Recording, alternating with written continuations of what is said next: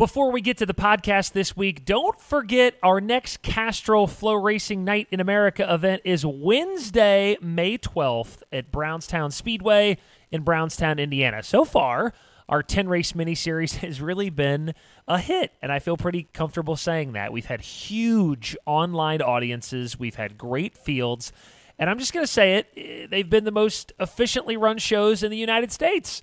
Yeah, I know we've only had 2 classes at them, but that's part of the design, right?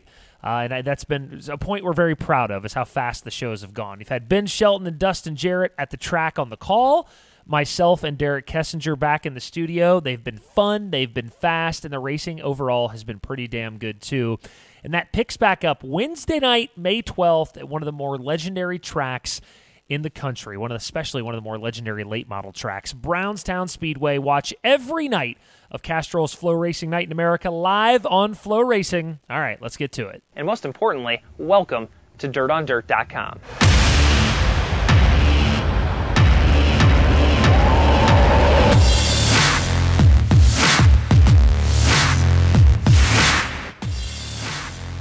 This is your Rigsby Report podcast for Thursday, April 29th, our 2nd of April, and I'm pretty excited about today's interview. From Scott Bloomquist to the Gateway Dirt Nationals to Mansfield to his own racing career and all the misconceptions out there about him, and I think there's a lot. We went in depth with Cody Summer, and I'm not sure there's a guy who's been more talked about, especially in a short amount of time, in late model racing than this guy.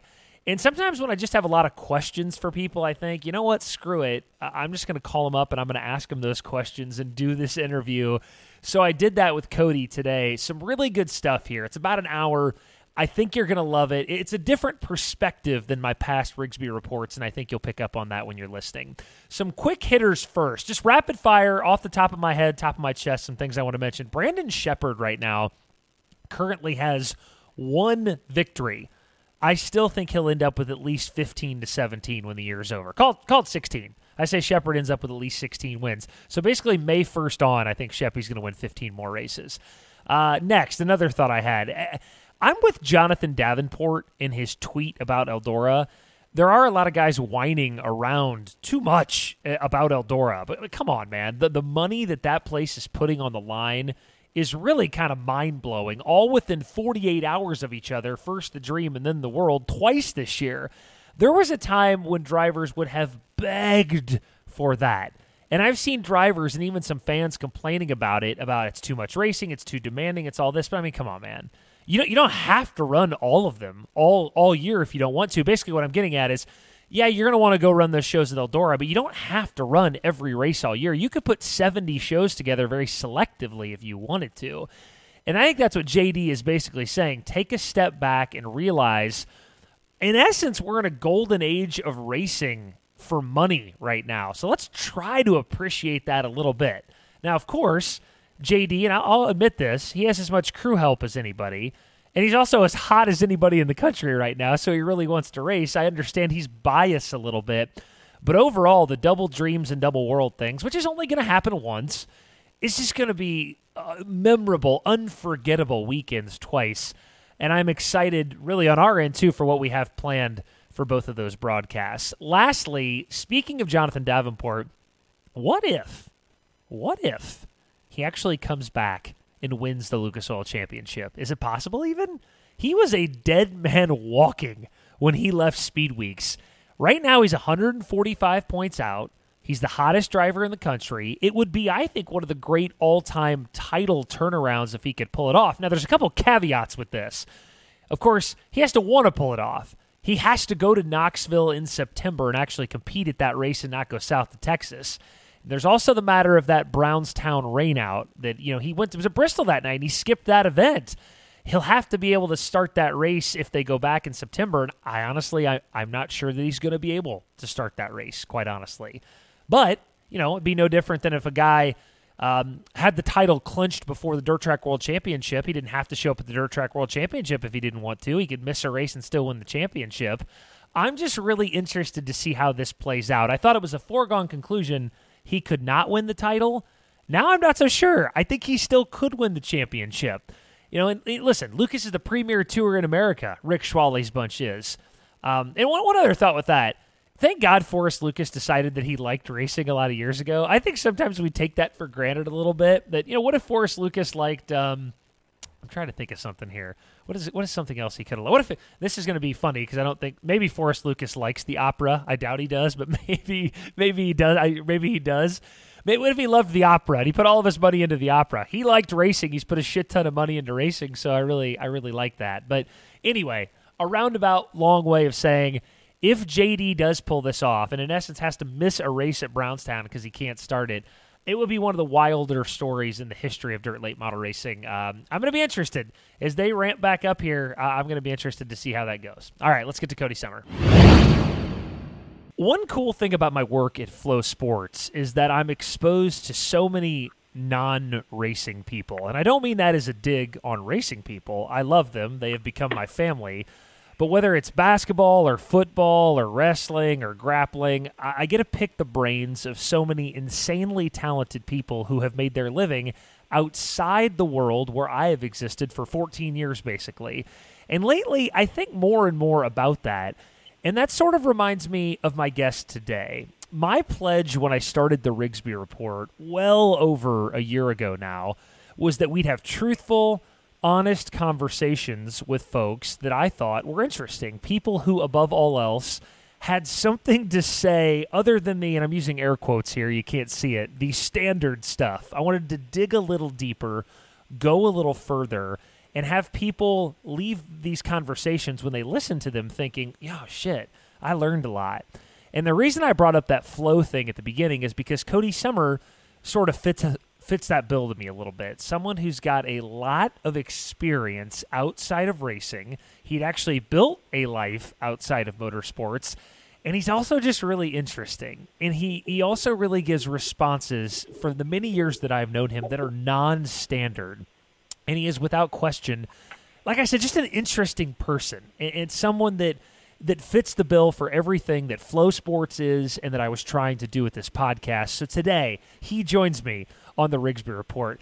Cody, I can't start without asking you are now a father of two. Your wife just gave birth to your second baby a few weeks ago. Honest answer, we had to start here. Being a father of two is how much different or harder than being a father of one? Because I hear a lot of dads say, it's the same, there's no difference. I would like a truthful answer to that. Oh, well, I would, if I had to sum it up in one word, I would say weird. It's just weird. I never really knew that I'd have one child, let alone two. And especially, I had complications with my first one. And then, of course, we're getting ready to go to Bristol and do all this. And then all of a sudden, boom, having another one and in a month and a half early. And just, of course, it can't be typical. It's got to be, controversial and got to be something. But, so, yeah, I don't know. It's just weird for me. I think it's going to take me a little while to get used to it. I guess, I imagine that's a normal thing for fathers. Mom and baby, everybody's doing okay, though. I know in the NICU for a while because they're premature, but everybody's doing okay, right? Yeah, everybody's good. It's just it's one of those things, premature. You got time, and you got to let time run its course and let the people. I kind of joke with people that I've talked to in the last few weeks since this happened. I say I've got the best babysitter possible. The hospital, UT Medical Center in Tennessee, they're great, and they're doing what they need to do, and they're the best babysitter of young Skylar that we could have. So. Hopefully we can take them home and bring them home very soon. That's our goal. So, Cody, when I do these interviews, I don't always start with the, give me your background angle. But I kind of want to with you because, and I'm being very honest when I say this, I hear so many funny things about you that are either, and I know you very well, that are either just not true about your background or some shade of the truth, but many of the details are incorrect. Some of it's right, some of it isn't.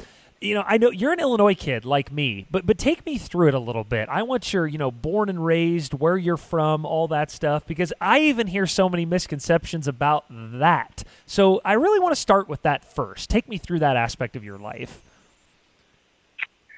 Well, as as you said, I'm from Illinois, and I grew up really in a small area called Sheffield that doesn't have more than probably 1,000 people. We don't even have a stoplight. It's really an area, if you're in farming, you're probably like 90% of the population. But me and, my family wasn't in farming. So, but we were into racing.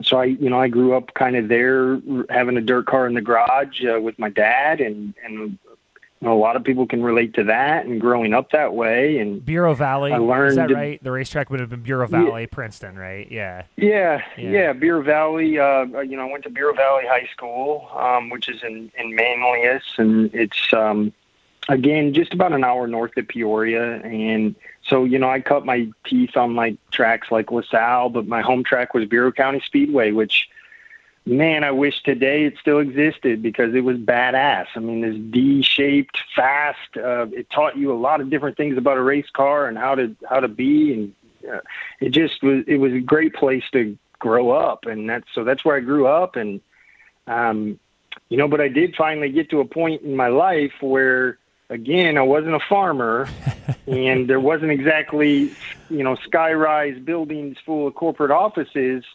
So I really had a career choice to make when I got, to into high school and starting college. And I did start college, but I didn't finish. And it's because I had an opportunity to go work in racing for a living. And yeah, so I kind of felt like as a 19-year-old and getting ready to make my life path, I absolutely couldn't miss out on the opportunity to go work in NASCAR. And I had been helping at LaSalle Speedway with the Izzo family, and I just packed my bags and I took that leap that a lot of people talk about taking and never do, and I did it. I packed my bags, I threw them in the back of a car, didn't really necessarily know exactly what was going to happen. I didn't necessarily know exactly where I was going to be living or staying or what direction I was going to be taking, but I took a leap because I had been given an opportunity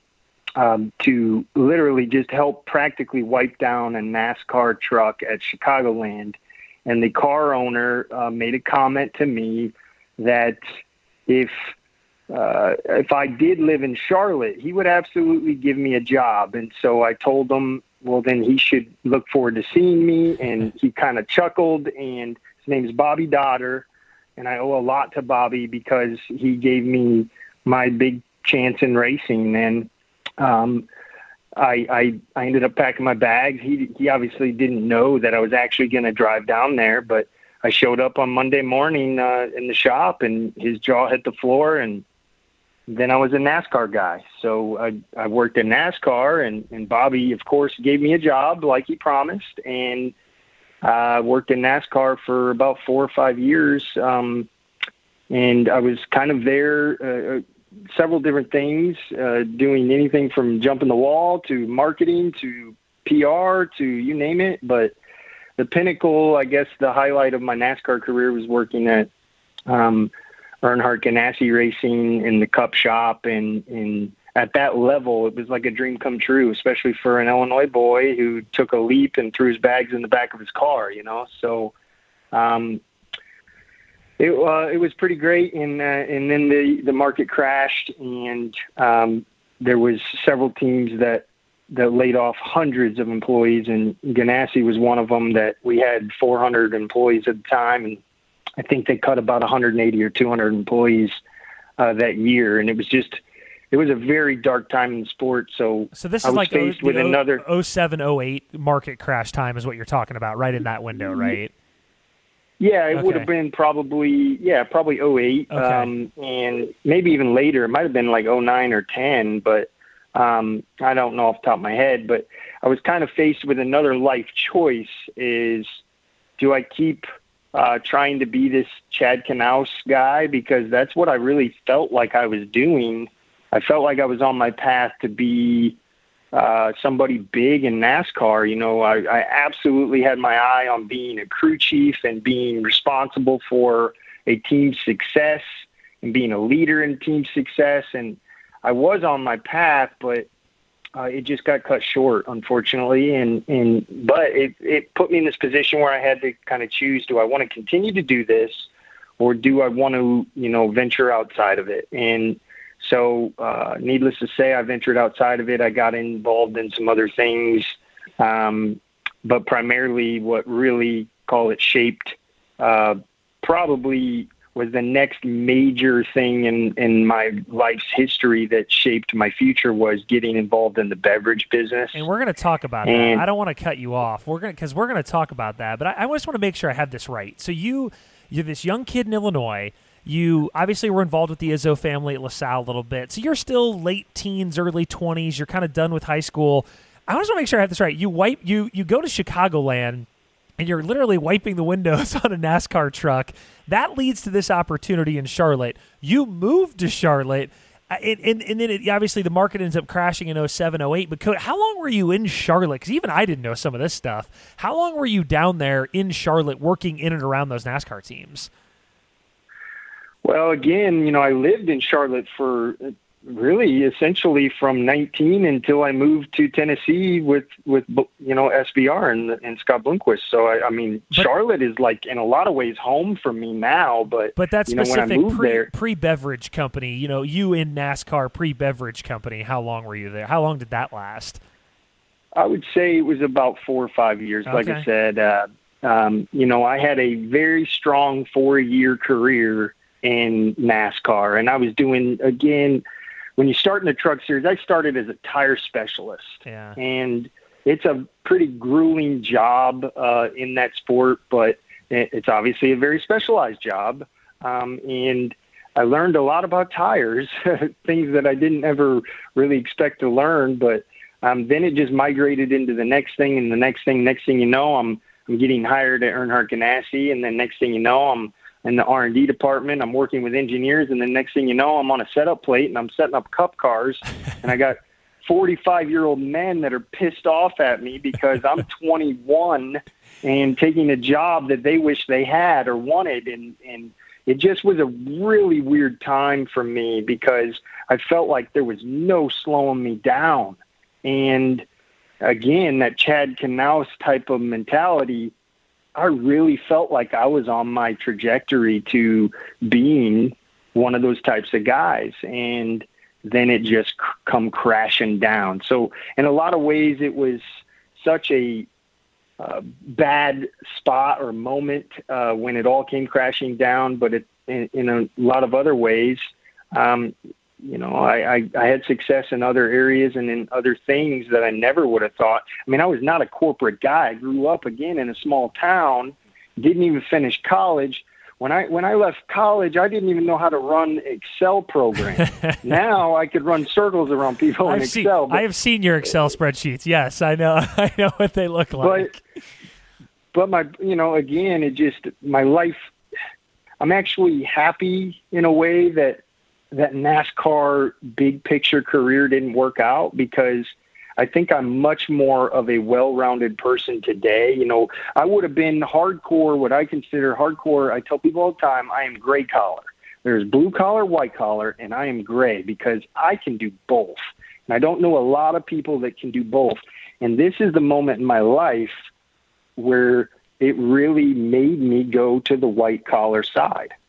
So let's put a pin in that for a second, because I want to circle back to that. It's one of the biggest things I wanted to ask you about, that moment in your career when you left NASCAR. But put a pin in that for 1 second. You mentioned Bureau Valley, and you leave for Charlotte when you're 19 or whatever. But people kind of forget you were an actual racer. You were a late model racer. You were a street stock racer.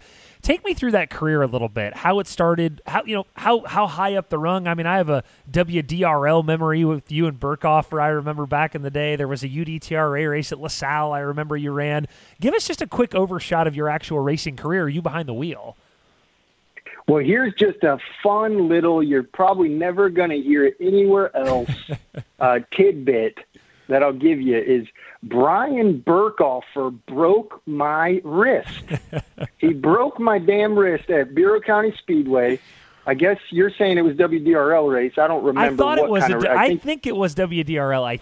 But I don't remember. So So yes, I used to race. Again, I grew up through the ranks, so I did the street stock thing and the bomber thing, and then, I was like the local hero. Everybody thought I was like the greatest thing, and I probably thought it at the time too, much like a lot of many, everybody thinks they're the next Jeff Gordon, but the higher you go up that ladder, the more reality you get struck with. But, yes, I was a driver, and yes, WDRL came to our hometown, and I was running a super late model, and Brian Burkhofer spun out and took me out, and my wrist was broken 2 places, and he went on to, of course, kick everybody's ass and win the race, and I was in the ER, but, nobody remembers that, But, yeah, and always been a racer, and just I think that's one thing that I don't get enough respect on, is that I grew up racing, and I know the ins and outs of it, period. I just do. So I wanted you to touch on that, because I've had 100 people tell me, the guy's never raced. He's never done. He's just a corporate guy. I'm like, no, you actually know he's from a small town in Illinois that they loved late model racing, and he was a late model racer, which is why I wanted you to mention that. And I wanted to go back to that point in your career. NASCAR, it's 07, 08, NASCAR's. How old are you at this time, real quick? You're 20 what in 07, 08? How old would you have been? Well, I'm 35 now, so in 2027, I would have been, I guess I would have just turned 21. Okay. So, yeah. You're 21 years old at this point. And to me, this is where the interesting sort of the Cody Summer story starts to take a little bit of different turn. That's kind of when I first started to know you, was at this point. I really kind of started to know you. You owned and operated Dixie Dirt TV, this website down there in the Southeast that I knew you had acquired. But you had stopped racing yourself. Your NASCAR career had kind of come to an end. You're in your early 20s. Take me through that moment in your life, like what you decide to do at that point. You mentioned the beverage company. Just kind of drop us back into 07, 08 and how your life really changed at that point. Yeah, I mean, I guess I think it's, like a grinder type of mentality, a scratcher and a clawer. I was searching for something to stick, and I was searching for something other than that again, that Chad Knaus thing. I was, in that mentality of making a full career out of NASCAR. I was searching for something to just shape the rest of my life. And, of course I wanted it to be in racing.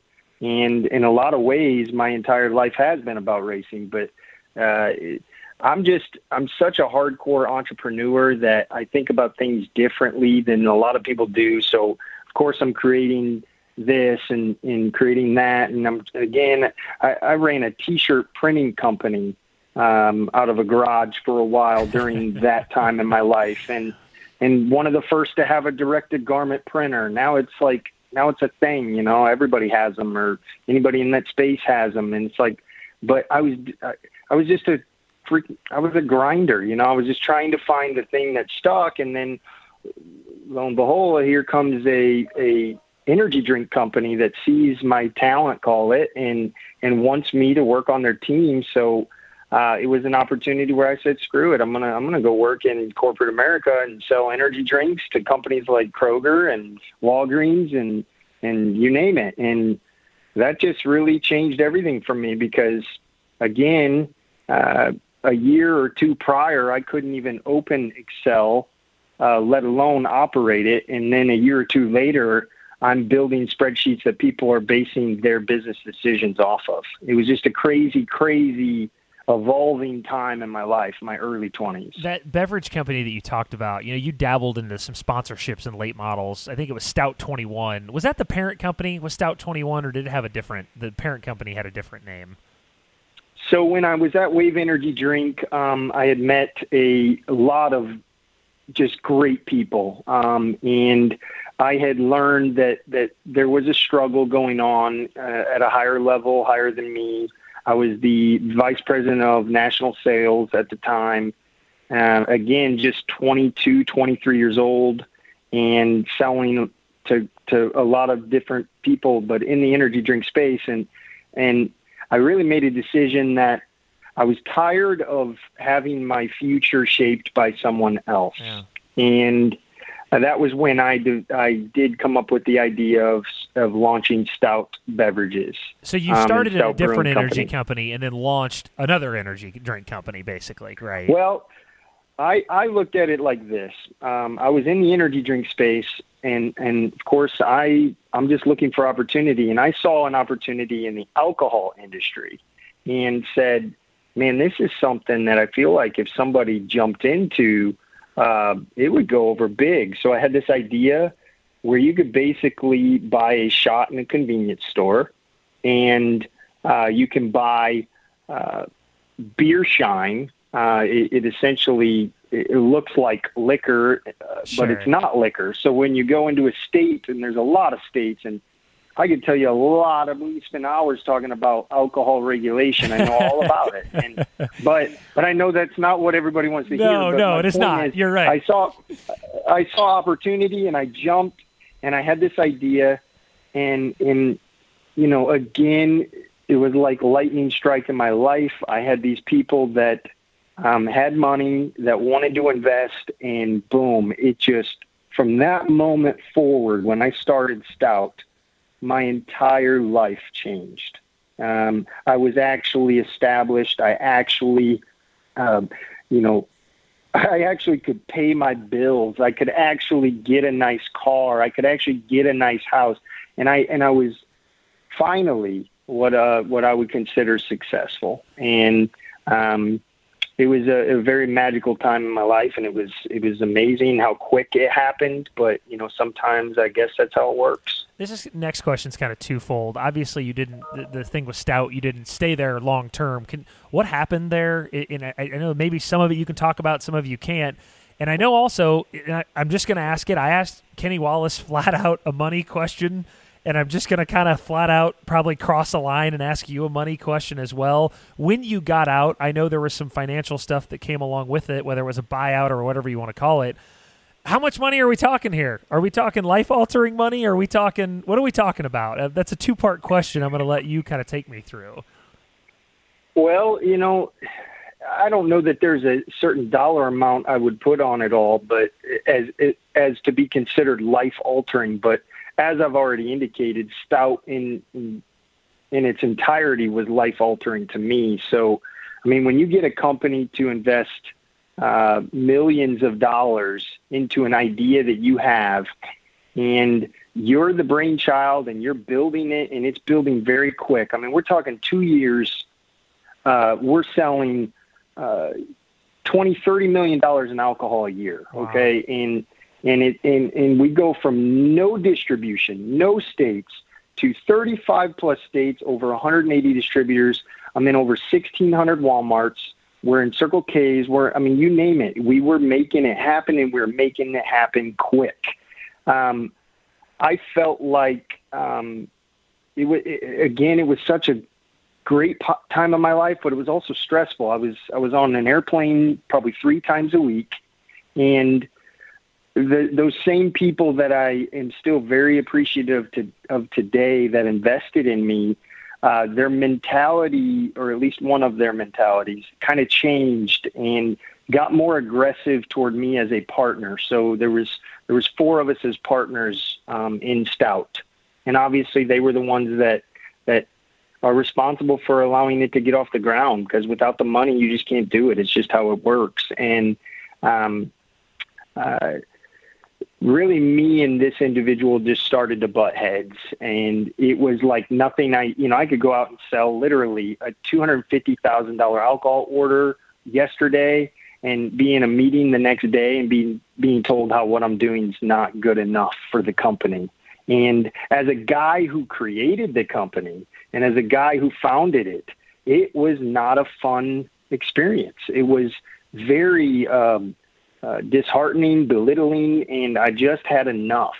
And it just inspired me to want to focus on my passion, and that was racing. So it wasn't very long later that I decided I was going to promote a race inside of a building, and we parted ways, and I got my check, and they took the rest, and that's really That's really where it was. You have, so at this point again, and I'm finding it's a little bit of a theme with you, which I think is been successful for you over the years. You have these sort of crossroads moments in your life, right? NASCAR ends, you got a fork in the road, you go down this energy drink, energy drink, alcohol, all that stuff. You go down that fork in the road.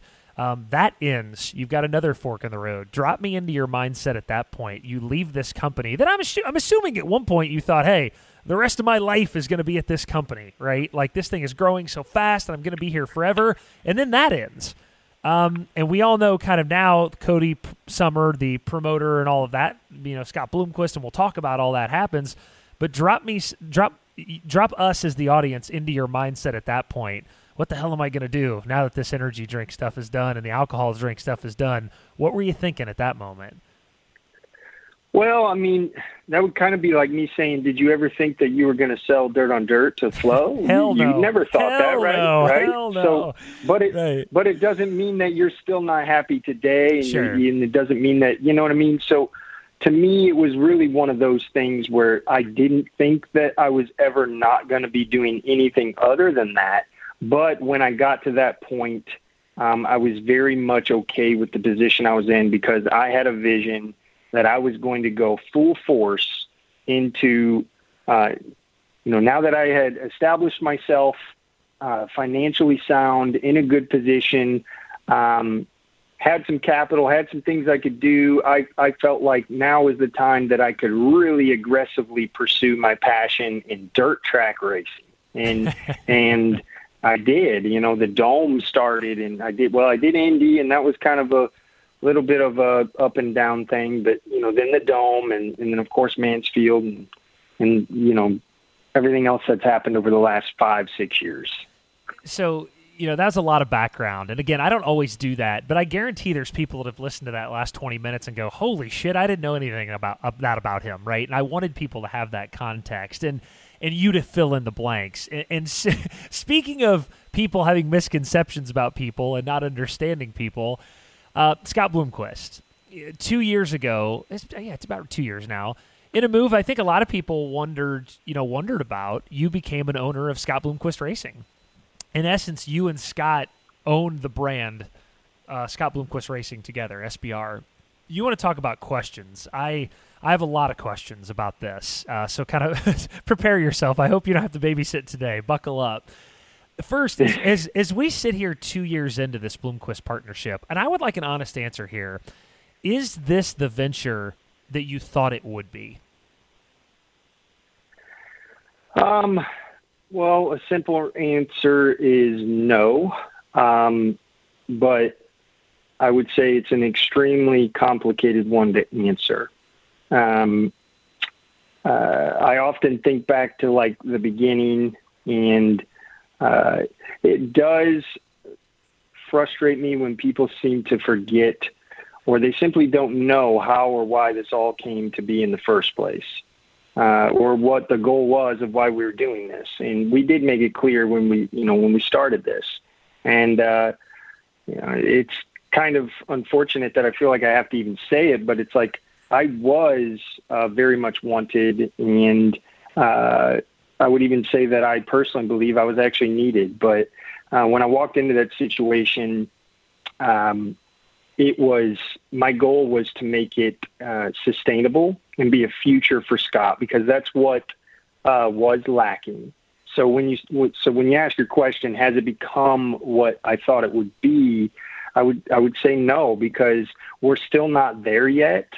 There's been things that, if there was a bunch of things that needed worked on, I went to work on them, but we still have, issues in some other areas, but when I walked in, and people just, I really hope they understand, financially things were not in a great spot. There was a lot of bills, and the control of the situation was a little lost, and it was just a dark time for the team, and it was actually a dark time for Scott personally. So again, when I step in and want to create a sustainable future, I almost felt like, I had the fortunate and honor of being the person that could create that for someone like Scott, not only at the tail end of his racing career, but when he hangs up his helmet and into the future, I felt like, it was an honor to be the right guy. And I still feel that way. I'm just saying, kind of rewinding myself to that moment. And,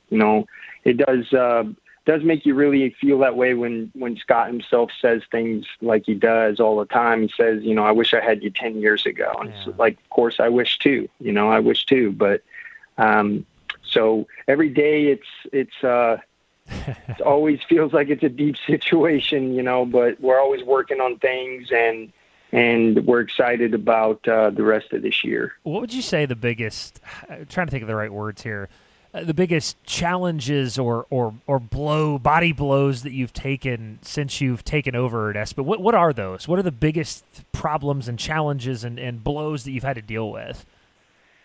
Well,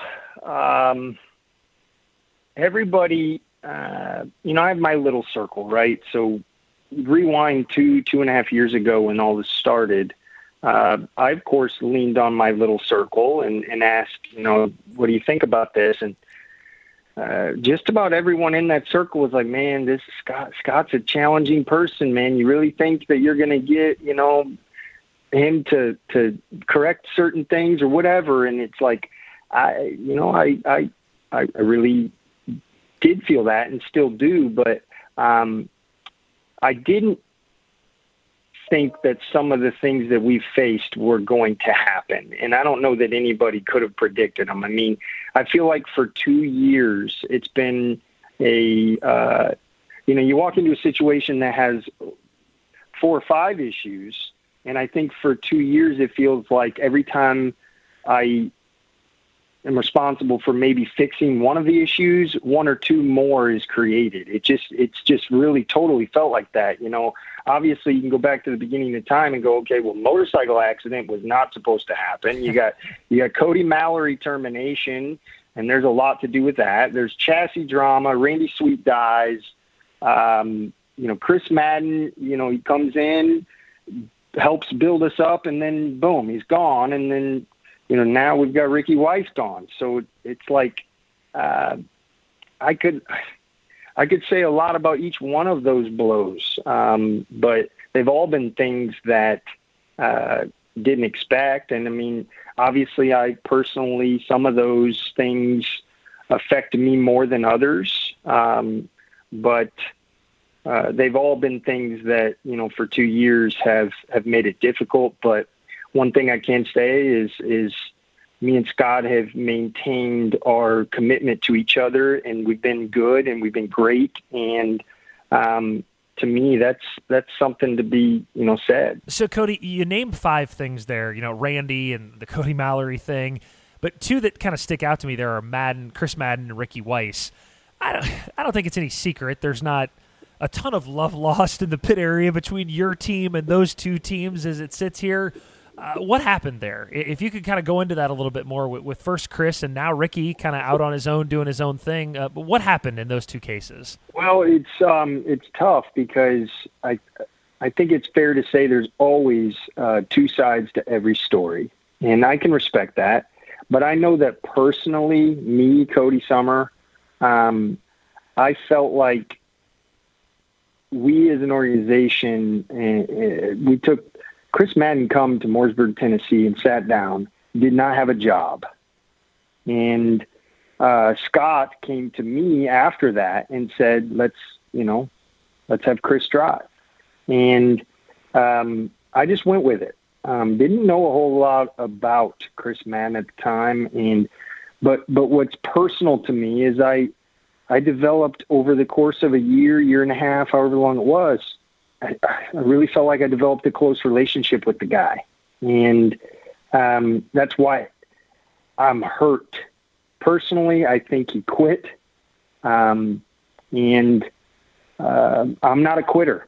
And so it really upset me when he decided he was going to go and do his own thing. And again, that's his right, and I respect that.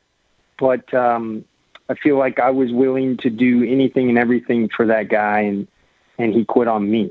And so it hurt personally. And, the Ricky thing, that's probably more of a hurt on Scott, and he could probably speak to that more than I can. Now, did I have a good relationship with Ricky? Yeah, absolutely. Heck, we worked out of the same shop all the time and expressed the same mentality and ideas all the time. But, I think it's more of a, Scott's taught a lot of people his life's work. But Ricky was like someone that he really took under his wing. And I feel like people don't understand that, and this is, I guess, from my perspective only, I'll say, I feel like this is an example of somebody who is taking what they've learned from somebody in a roundabout way, almost going on their own, and I guess one could say almost claiming it as their own. And it's kind of unfortunate because it was a good relationship. I thought that there was going to be a future there, and he decided for his own best, I guess his own best interest, that he wanted to go and start his own thing. So obviously that's his right, but there is some hurt there. I know there is, and there is with me, but I know there is with Scott. And again, I can't speak for him, but it's just unfortunate how the departure was. Larry Moore, when I interviewed him a couple of weeks ago, he said virtually every racer will always outspend themselves. And he said what I mean by that is every racer will always spend money on themselves and speed, and they just never see an end, right? They can never see an end to it because they've always, especially guys like Larry Moore and Scott, right? Their careers have been defined by excellence. You talked about the financial situation being tough. I hope I'm not crossing a line here, but just how tough was it? I mean, was it just a matter of, just like every great racer, Scott had spent too much money on shit, and it just that's the situation you walked into? Well, and it's that, but it's also just when you have a motor issue because of an individual's lack of doing X or whatever. I can use a ton of examples, but there's a lot of things you just don't expect that happen, and you can't even budget for, and they just seem to be happening a lot to us, especially these last year, but financially it's very expensive to do what we do. And if you look at, again, my goal was to create a sustainable business, and that means one that can be profitable, take care of itself, and have a future. And most people in motorsports, as far as a race team is concerned, would tell you that is a very daunting task, especially at a dirt track level. If you look at, there's probably only one or two teams that I think it's even possible with today in our sport, and that's Mark Richards and us. Yeah. But everybody else, it's just guys that got money and they don't mind spending it. That ain't sustainability, and that ain't a future. They're not making money. They're spending it. And I came in with a very specific goal of, we are not going to lose money here, because it's just not – the moment Scott hangs up the helmet, if that's the case, it's all over. And I didn't want that, and I don't want that, and I don't think any of our industry or fans want that. So, again, that's been my vision from day one, is a sustainable future. And it's been a challenge, but, we actually are in a position where we're starting to see it take shape. And, yeah, does it mean we're not running 120 races a year and the fans maybe don't love that? You know what? I'm sorry. We have a goal and we have a vision, and that's what we're accomplishing. And as far as the running better, I think people are going to see that very, very soon. I've had enough conversations with you to know one of the great things about I've had enough conversations with Scott to know one of the great things about him is he doesn't really answer to anybody, and he never really has. And likely he never will, right? And I do not mean that negatively. One of the great things that makes his racing mind so good is that it's on a level and a track that nobody else can really match. So Scott, in a way, he can't really answer to anybody else because he's had to function that way for so long to be so great. But have you found that out, that there are things that maybe you thought you could rein him in on that quite simply you cannot. Things you'd hoped, I think maybe I can make him change in this way or rein him in on this. I want him to do less of this professionally or personally, any of that. Have you thought some of that you could do and just quite simply it's too late? You can't do? Well, I would say definitely it's been both though. I think, credit to Scott. There's been certain things that he has adjusted since my involvement. And then there's been certain things he has not, probably as much as I thought he could have or should have, for not only his own benefit, but, ours as a business. But I think that's an evolving thing, and we're constantly working on it. And I know that Scott cares a lot, and that's something that, I really appreciate. And I think that we're always going to together be working on things. But yeah, I mean, I certainly could probably select a few things that it's like, yeah, I'm just gonna give up on trying on that one, and I'll focus on this one. And that's fair. Again, it's been a challenge for sure. The biggest challenge of my life. What is something that you could tell me about him that would absolutely blow people away? Like they'd go, "There's no way. Cody, you're lying. That's not true." Is there anything like that about him that just is people don't know it or are wrong about him? Well, I feel like he's a mysterious guy anyway, so I feel like there's a lot people don't know about him. But I know, when I got into this, I use the term a lot that he is the Dale Earnhardt of our sport. And I don't know that I use that term, but I don't know that I actually felt it. It was just something I would use to like almost explain him and his history and his legacy to like sponsors. And I would say that this is probably a personal thing, but I'm truly, truly amazed at how considerate he is to his fans and to children, especially. I've never seen him once turn down a picture, an autograph. He interacts with his fans. Here's an example. We when we were at Cedar Lake last year, all of a sudden we're going down the Apple Creek River with fans and tubing with them. And these are people that he met at the racetrack. We're at Florence, and he's building mud snowman with the Carpenter kids, Tyler Carpenter's kids. And recently, not totally the most glorious moment, but it still shows you his fans and how he interacts with them, is this whole stripper thing at Bristol. And just he definitely has the largest and most hardcore fan base in the sport, and probably many other sports. And I don't think that I truly understood it until being here and involved with him. But these people adore him and love him, and he loves them back. And it is remarkable to me, and it blows me away. And it's something that I truly don't think that our sport understands or appreciates enough, because I don't think that we're ever going to see it ever again. No doubt. I mean, there will never be another him. You and I have talked about that 1,000 times. I say it all. He is the most interesting human being I have ever interviewed. And I have interviewed NFL quarterbacks and major league shortstops and NBA players, and it's not even close. Part of that is, though, the sustained success he's had over the years, and you touched on it a little bit.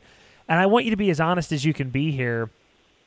Can you full transparency, maybe not to the level where he's winning 22 races a year, but can you get him back? Can he get back to that sustained level of success that we are accustomed to from Scott Bloomquist? Can you do it?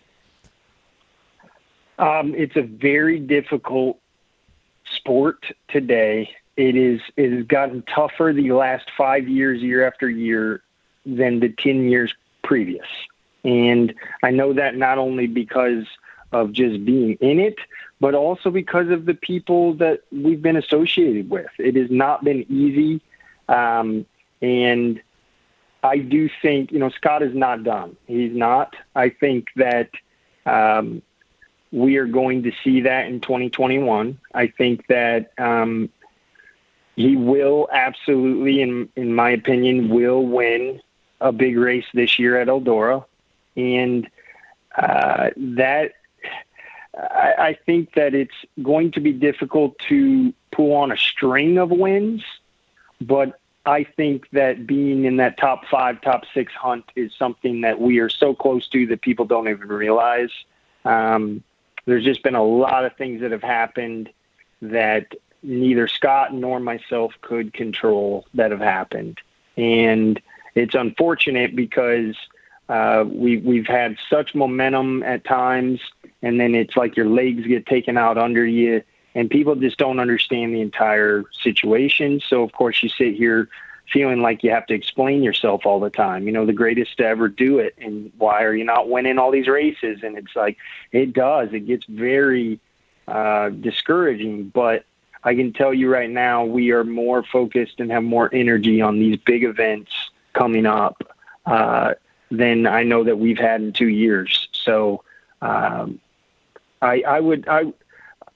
telling you, I feel it. I feel like we've got at least one of these big Eldoras. We're going to have it. You got 4 chances this year at Eldora too. So Scott, I know, I'm sure, is licking his chops about that. Normally I ask for a wild road story. And Jesus, the amount of wild road stories Bloomquist and you probably have. But, people forget you actually moved to, you live right by Scott. You moved to Tennessee. You're in the shop every day. And I know there's some crazy shit that happens at Scott's shop as well. So I'll let you answer. This is my last Bloomquist question. Your wildest road story and or wildest shop story for Scott Bloomquist. PG, not PG, I don't care. You decide. Oh, well, I don't really have a lot of wild Scott stories because, in a lot of ways, I think everybody knows this, but I'm like at SBR, I'm like the dad. The principal. I'm like the You're parent. The principal, yeah. I'm the principal, right. Right. So a lot of times the wild stuff happens without me, right? So, but what I always laugh about, and I do joke about all the time, is, well, the parent always knows what's going on, guys. At the end of the day, I know and I'll hear about it or whatever. So I've certainly heard a lot of wild stories, and both past and even over the last couple of years, but been a part of a lot of them. I couldn't, mine and Scott's relationship's a little bit different. I don't have a lot. Now, do we hang out and have a couple drinks? Sure, we do. But wild, I don't know that I'd say, but I know that when he went and run that Vegas modified deal, he had a pretty wild Vegas trip. And what the saying is, you can't, what happens in Vegas stays in Vegas. So, of course, I can't really tell you what I've heard, but I will say that he missed his flight. I will say that he missed his flight, I think, 2 times, and he was there 4 or 5 days later than he was supposed to be. So, in Scott Bloomquist's world, missing your flight and being 4 or 5 days late, I'm sure that there is a lot that went down and happened during those 4 or 5 days. I just want to be clear here. You are that is an absolute cliffhanger that you are leaving the audience with. You're comfortable leaving us with that level of cliffhanger. I just want to be clear about this. It's one of those things. It's not my story to tell. You son of a... and if he never wants to say his side of what happened in Vegas, then guess what? I guess he doesn't have to. It's his story to tell. Next time I see him, that will be my first question. Okay, off Bloomquist, Mansfield. You hosted people forget sometimes, you hosted the second highest paying dirt late model race in history at Mansfield. Wait, say it one more time for the people in the back, please.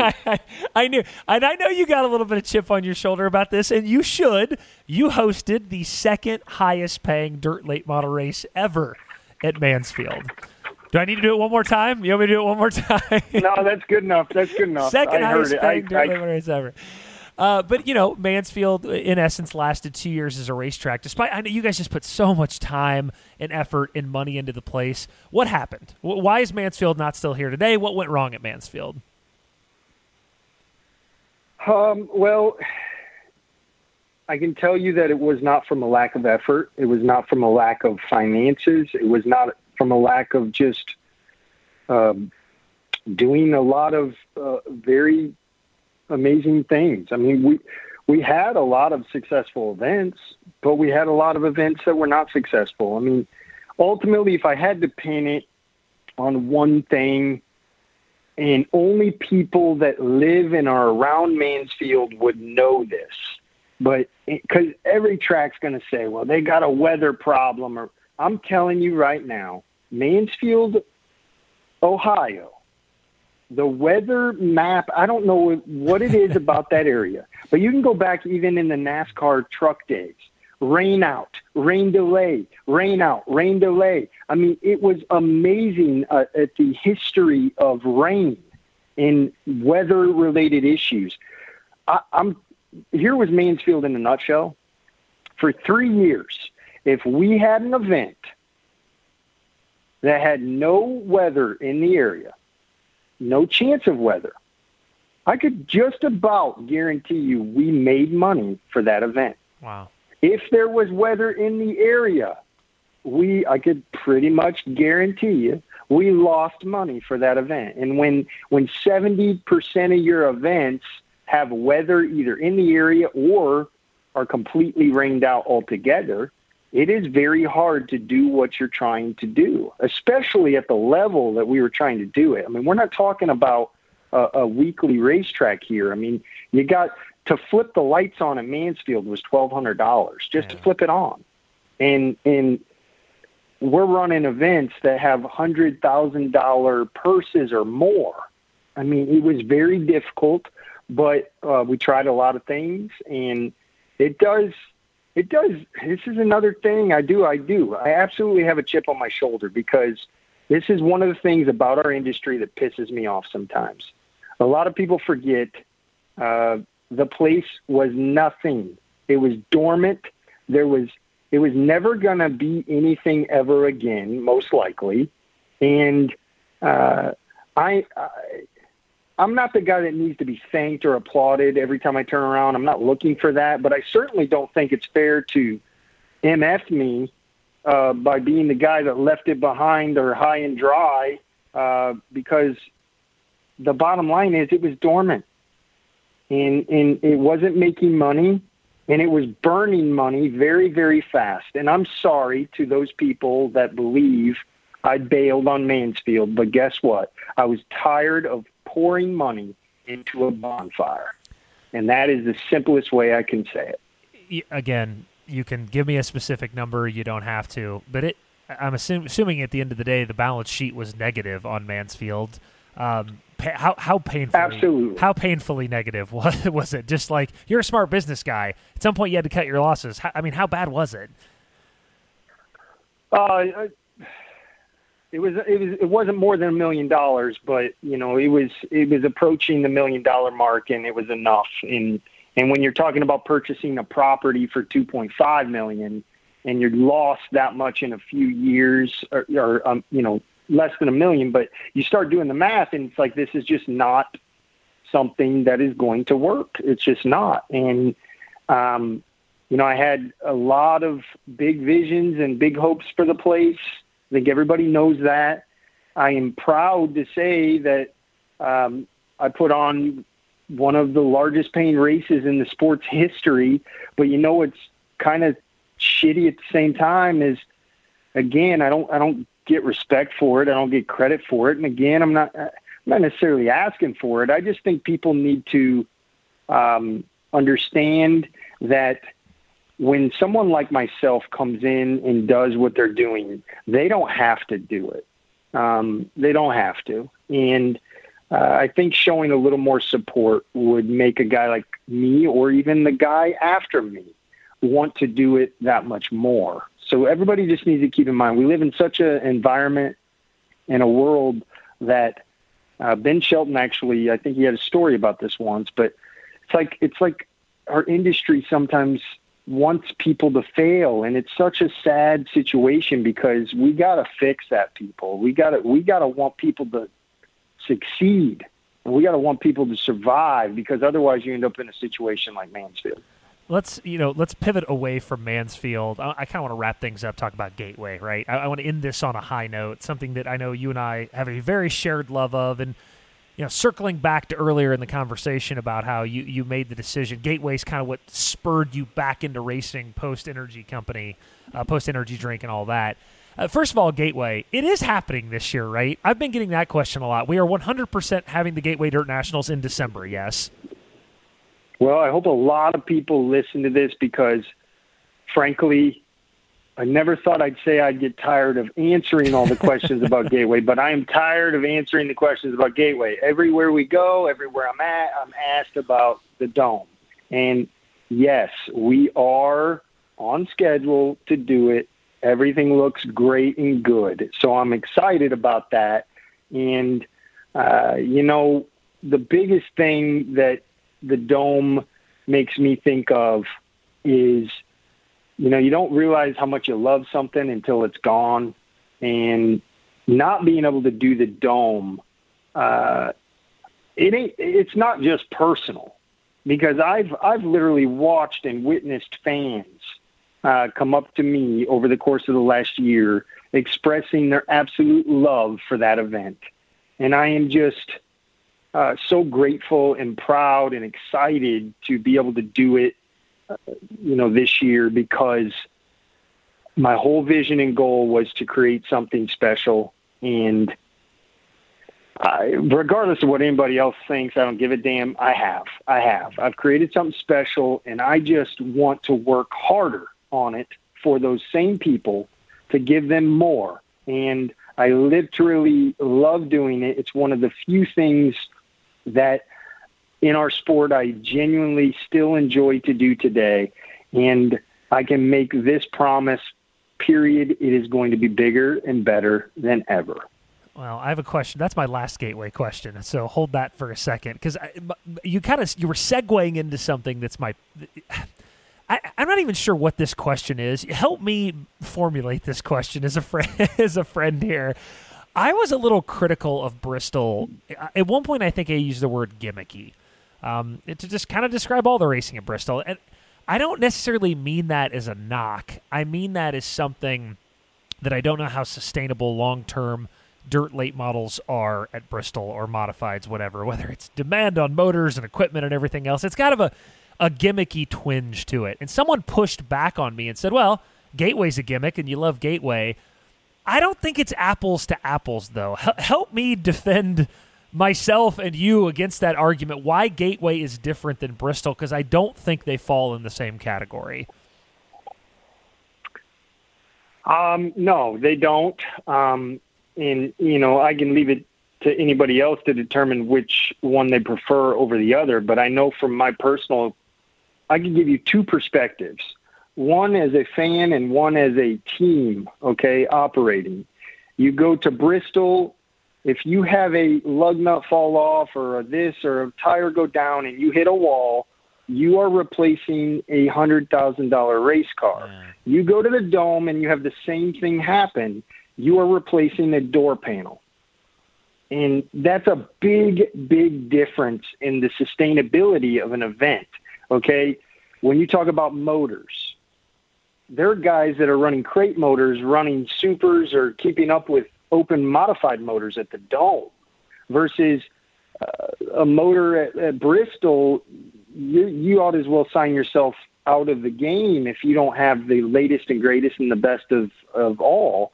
And from that perspective, as a team, the sustainability of it, it's just not there. And I think we saw that with running two events this year. Yeah. You saw the March event and then, of course, the April event, and there was certainly more, I guess you would call the car count for sure, but I'm just saying from a team perspective, there was more concern about motor, more concern about car, because everybody had already been through the first one. And It's like, so from that perspective, I just don't think it could keep happening. I love that it has, because I love innovative things. and I respect the people that are doing Bristol because I know what it takes to do. Well, and you talked about doing it at one. I know at one point you dipped your toe into that, right? To doing Bristol at one point. That was on your radar screen, I know.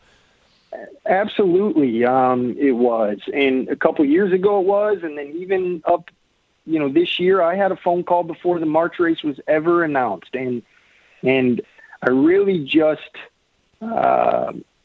I wasn't willing to do what they did, what XR and those guys did, and they were, and kudos to them for doing it. I do absolutely still question the sustainability of it. And one of my concerning things is still, I'm one of those operators and promoters that I am deeply concerned about the safety. I am so thankful that there was not, at least from what I believe, to be any major injuries. But our cars are not built to go at those speeds or at those loads. That's the biggest thing, is the loads. Yeah. When you get into a corner and they do what they're doing, it's just a very sketchy situation. And so from a fan perspective, it's remarkable. But, from a fan perspective, because of the speeds and there's just the racing aspect, you're going to have moments where there is some racing and some passing, but I think if, you started this question with comparing it to the Dome, it's like, you're not going to see a Tyler Carpenter win at Bristol. Right. I'm just sorry. You're that not. moment. And so you're not going to see something that's like just totally, I wouldn't call it life changing. Winning the Dome was not life changing for Tyler Carpenter, but it was probably on a resume for his career. It went straight to the top. Yeah. And I don't think, Jonathan Davenport probably wouldn't say that winning Bristol was more important in his career than winning the World 100. Would you say so? You know how I feel about the World 100, so absolutely not. It should not be more important. Nothing's more important than the World 100. And so, yes. and I just truly believe that. So when you talk about what's the difference, that's the difference. Yeah. Is I do think the Dome has just such a unique, sustainable future. There's always the hope for the little guy from an engine cost perspective as a team. Yes, there is a lot of sheet metal carnage, but come on, guys. I'm going to tell you right now, I run a race team now. I'll take damn sheet metal damage all day over blowing up motors and blowing up rear ends. I still say that first Friday night of the inaugural Gateway Dirt Nationals, it really is one of the great moments of my career. We had a rough Thursday, right? It was 2:30 in the morning. I think everybody back at that hotel that night was sort of like, oh, boy, that was a rough start to this event. And you come back Friday with that incredible, who all was it? Jason Fager and Bloomquist and Lanigan and those guys that were in that. It was Lanigan, right, in the battle Friday night? Yeah. That battle that was Friday night, well, it will forever go down to me as an all-time moment that people will never forget in our sport. I believe that, and that's not even really a question. That's just me sort of reflecting on that night with you. Was really freaking special, wasn't it? Well, again, not to compare, but I just got goosebumps with you talking about it. And again, I say this a lot. Our sport is so much anymore about moments, and that was such a big moment. Yeah. And not a lot of events or a lot of races that we experience all year in and year out. Not a lot of them do that. And that was one that I know for a lot of people, was one that gives them goosebumps and one they won't forget. And, that was the it's happening moment. Yeah. This is actually happening. And, a lot of hard work went into that moment, and that's why I know it's more personal to me than probably anybody else. But there's people like even you and just people that were so deeply involved in part of that they also feel that same emotion, and they get those goosebumps, and it's just, when you can hear 15 to 20,000 people over engines. I don't know if there's much more of a motion that you can give people to enjoy what we are all doing here. I just don't know that there is. One of my last few questions before true or false, one of my favorite things to ask drivers is, tell me other drivers that you think are good. It's funny when I ask drivers this, they're never ready for it, and you really get some honest stuff because they're caught off guard with it. So I kind of am hoping I catch you off guard. But I don't want to talk about drivers. I love to hear those. I want to hear you talk about promoters. Give me other promoters who are catching your eye. Who out there do you think is good? Who is Cody Summer looking at thinking, it's an up-and-coming promoter or an established promoter that's really good? Take me through that. So you're asking me drivers or promoters? I'm asking you promoters. So what I was referencing was I always ask drivers to talk about other drivers, and I love those answers. I'm asking you as a promoter to tell me about other promoters. Who else do you think is good out there right now? Well, I feel like promoters are collectively as a group always the most underappreciated people in our sport. And I know that from personal experience, but I also just know it from seeing and talking with others and seeing what they get out of what they do or the amount of work that they put forth. And you know, the ones that probably deserve the most credit and never get it are the people that are actually still operating weekly programs. And that's like a dying breed. Yes, yeah. It's just, I've never been able to understand how promoters, can wake up every week and want to continue to do this over and over and over again. And so they're all the ones that deserve probably the utmost respect and appreciation. But, you know, selfishly, I'm a promoter that goes big or goes home. And so I'm always also keeping my eye out for people that are doing something way outside of the box or doing something that basically creating something out of nothing. And there's not a lot of people doing that. I mean, there's just not. And there are some. I mean, you got a guy like Cody Watson in West Virginia Motor Speedway. I think that I think as an industry, we should tip our hat to a guy like that who is bringing something back to life. You know, it really reminds me of what I started at Mansfield. And obviously, I hope the outcome is much different. But a guy like him is taking big chances, doing some things, you know, as a team, a different hat. We're going to go run there and compete there in June for the throwback race. And it's like he's doing some things that are just way different, way off the wall. And anybody in that realm or in that space always has caught my eye when they're creating something out of nothing. But never forget those weekly promoters that deserve the utmost credit. And I'm sure there's a lot of promoters out there that are doing some amazing things. And I hope everybody thanks them because I know they don't get thanked enough. Final quick one before true or false. I know this through the grapevine, and I don't even know that you know that I know this, but you've been earmarked for some other jobs in dirt track racing, industry jobs, major sanctioning body jobs, high industry position jobs. Does that stuff interest you at all? I don't even want to name an organization because I don't want to put it in people's minds, but if somebody came to you and said, hey, come work at this organization for us and shape dirt track racing, would you be interested in that? I would be, and I have been. The challenge, I think, that has always been the case for me is I don't think people truly, and I mean, you started this whole interview with it. It is, there's like almost still this mystery of me, and there's still this unknown, but yet I know who I am. It's very clear. It's very evident.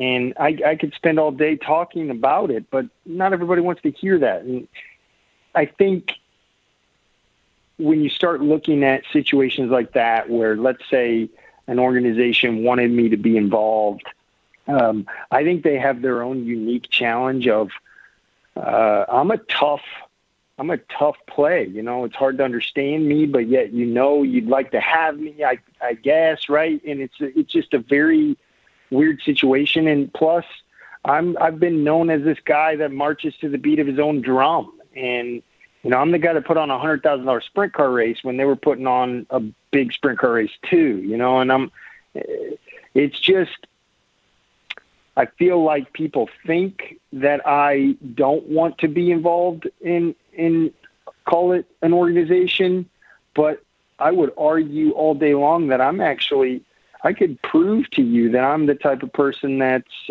very loyal to what it is I'm doing too. I mean, there's no secret.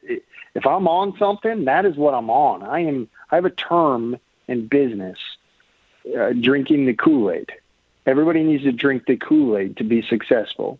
And I am a drink the Kool-Aid type of guy. So if I was to take a leap and let's say run a series or start a series or you name it, or go work for an organization, I would be drinking that Kool-Aid. In fact, I would be chugging it, and I would make sure everybody in that organization chugged it.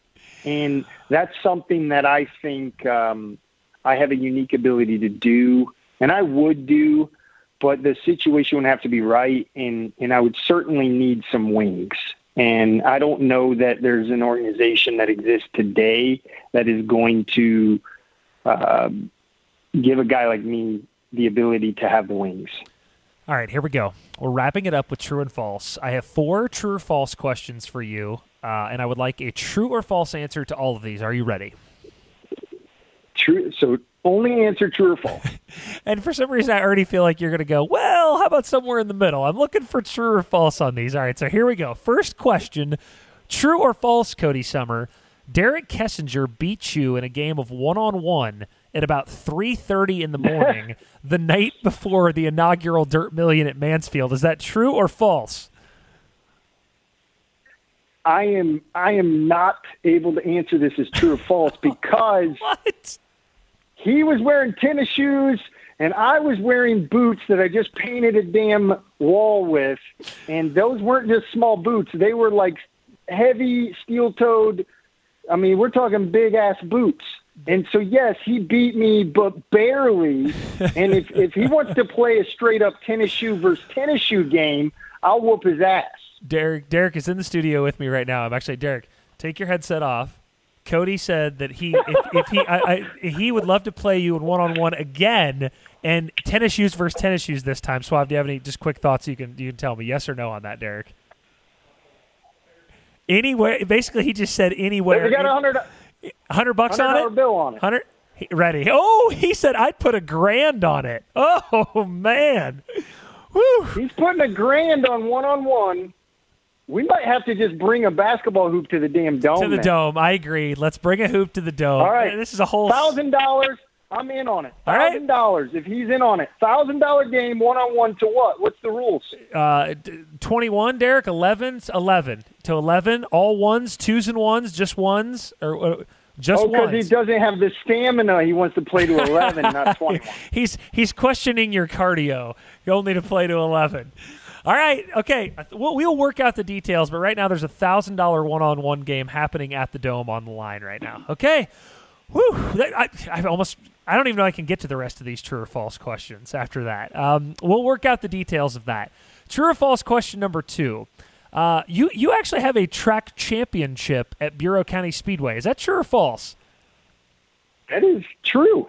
And I'm surprised you know that, but that is true. Where? What class was it? I guess it would have been the bomber or the street stock or both. I don't remember, but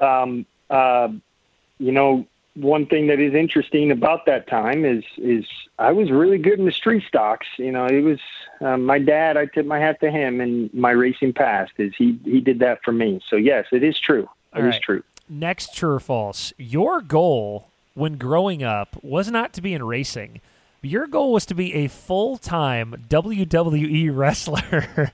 And oh, my God. You even went as far as seeking out wrestling schools to make this happen. Is this accusation true or false? See, now I know you talked to Jacob, because that's the only person that would have known that is absolutely true. It is true. But I'm going to tell you, you know what's funny about it, and I tell Jacob about, and this is like a regular conversation in like our office and in our workings. Like, I always talk about how I admire the whole WWE thing and how they created something out of nothing, and the promotional aspect. And, you know, you look at their history and what they've done, you know, and the superstars they've created. And, I mean, Michael, you know this about me, but it's like that's the vision I've always had for our sport, and going at that way bigger level. So I think secretly that was where my passion was, but no, I mean, I would be lying if I didn't say I absolutely wanted to be a wrestler, and my idol was Mankind. Oh, okay. And Mick Foley. And I wanted to be Mankind. I thought that I was going to be a wrestler, and I was looking at schools, and my parents were supportive of it, and they thought it was weird. And now I even think it's weird, but, I was dead serious at 12 years old. I was going to be a professional wrestler. Okay. And I was going to ask you who your favorite was, but Mankind, now we know. All right. Mankind. I mean, dude, everybody needs to go YouTube Hell in a Cell, Undertaker, Mankind, and tell me that you don't appreciate that type of showmanship, then you are just an asshole. And the best era ever in professional wrestling. The WCW, WWF wars at the time, the Monday Night Wars. It was just best era ever. I think, again, as a promoter, it was almost like a secret. I didn't even know at the time that I was going to be a promoter and that I was going to understand event management or all of what they do. But now I do, and it's like I think secretly it was what really attached me to it was the showmanship of it. And, you know, man, it is really incredible. It really is. Final question of this interview, final true or false question, and I might be most excited about this question out of anything we've talked about. True or false, Cody Summer, you plan to race again, and you also, with that, plan to compete in a World 100 again, or for the first time, I guess. Man, I don't know where you get your information, but yes, I actually would like to. The most recent time that I jumped in a car was last year at I-80. We were testing after the Silver Dollar Nationals. We had a bunch of problems, and a lot of people don't know the history of like Scott, and this was before me and him had partnered and got together. But I had basically wagered him to drive a rig back from Cleveland, and I had said, if I'm going to do this, I want 5 laps in the zero car. And he said, sure enough. And so we get back to Mansfield. We're supposed to do some testing. He's testing, and the cops showed up at midnight because Scott was running after hours and told us we had to shut it down. So I never got my 5 laps. Well, when we were out at I-80 last year, I said, I want my damn 5 laps now, especially. And, you know, so this is before relationship, after relationship, but I got my damn 5 laps, and that was the last time I was in a car, and it just truly did inspire me that, you know what, I would like to do something big behind the wheel again, you know, and I don't know. I think people think that's crazy because they just don't know that I used to do that. They just don't know. And I don't think it's crazy at all, but I want to run the World 100. That is my end all be all. If I have one more race I run my entire life, it'll be the World 100.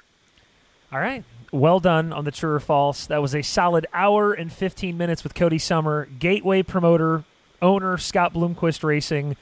You know what? I'm going to say mystery man, Cody, but I'm encouraging people, and this, you might yell at me for saying this.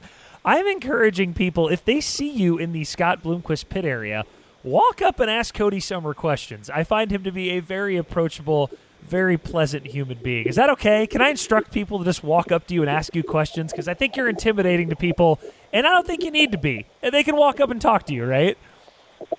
Absolutely. I actually think that's like one of the things me and Scott have in common is we're intimidating people, but yet he doesn't understand it, and I don't understand why I'm intimidating people. I feel like I'm a very approachable guy. I feel like I'm a likable guy. And when you get to know me, I don't know. I don't have a lot of enemies. Sure, we all have some, but it's like, I don't know, come ask me something. I bet you'd be surprised, and I'll definitely tell you what I'm thinking, that's for sure. Last chance, that Scott Bloomquist Las Vegas story, like one more detail? Like one tiny more detail in anything? Again, it's his story to tell, and you never know. I'm sure one of these days you're going to have him on Rigsby Report, and you can just ask him yourself. I will be in Mooresburg, Tennessee, sitting down with him for that Rigsby Report. That'll be a 2-day extraordinaire. Bring the production trucks. Yeah, I don't know. I mean, I feel like I already did wrong by even mentioning that there is a story, because again, you're just not supposed to mention anything that happens in Vegas. It just stays there. So now I just created mystery because that's what we do. So you know what? Screw it. Cody, I appreciate it, bud. Thanks for the time, man. Thank you. It was good talking to you guys.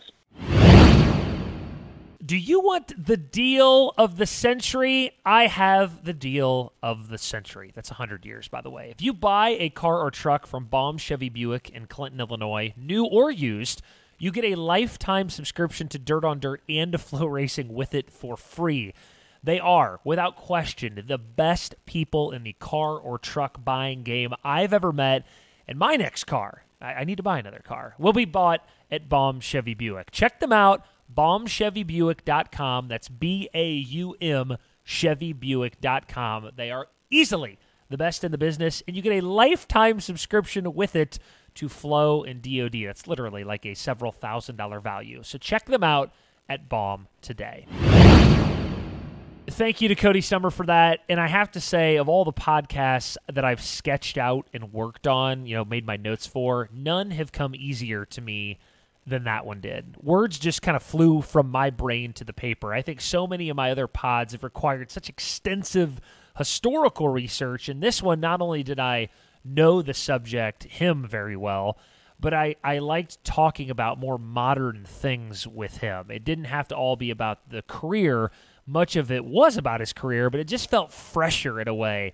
And I want to do that more. I'd like to have on more journalists, more people in the industry, not all Larry Moores and Charlie Schwartz and Jeff Purvises. We'll continue to do that, but I just want to have more people on and just talk about dirt late model racing and all racing, honestly, in general. Shoot them questions about the state of the sport and other things that I think people might be interested in. Like I said, I'll always have Larry and Jeff and Schwartz and those guys, but look for that more in the coming months. You'll see some fun stuff, I think, that it's a departure from the earlier Rigsby Reports, but nonetheless still entertaining. Hey, a final quick note as well. This past weekend was an exciting one at Flow Racing. We officially became the #1 vertical at Flow Sports. We are one of the newest kids on the block at Flow, but we've already sort of vaulted to the top. I cannot tell you how proud of that I am. In my 14 years of doing this, you honestly have no idea how happy that makes me. And the crazy thing is, and I normally don't talk like this, we're not even really any good yet. What I mean by that is we're really so newborn at Flow in the racing department, learning how to do things, learning how to walk, and we are having this much success with so much left to do. It just tells me that the sky is the limit for where we can go, in large part because of what you guys, the listeners, are doing. You're believing in us. You're subscribing to the website. You love the offering. You love the price point. So you guys really are kind of the ones that are making this possible. So thank you for that. We'll be back in a few weeks. Not sure my next guest yet. I got a few ideas, but I'm not sure who it's going to be. You'll find out when it happens. But we'll be back in a few weeks. Thanks for listening to the Rigsby Report.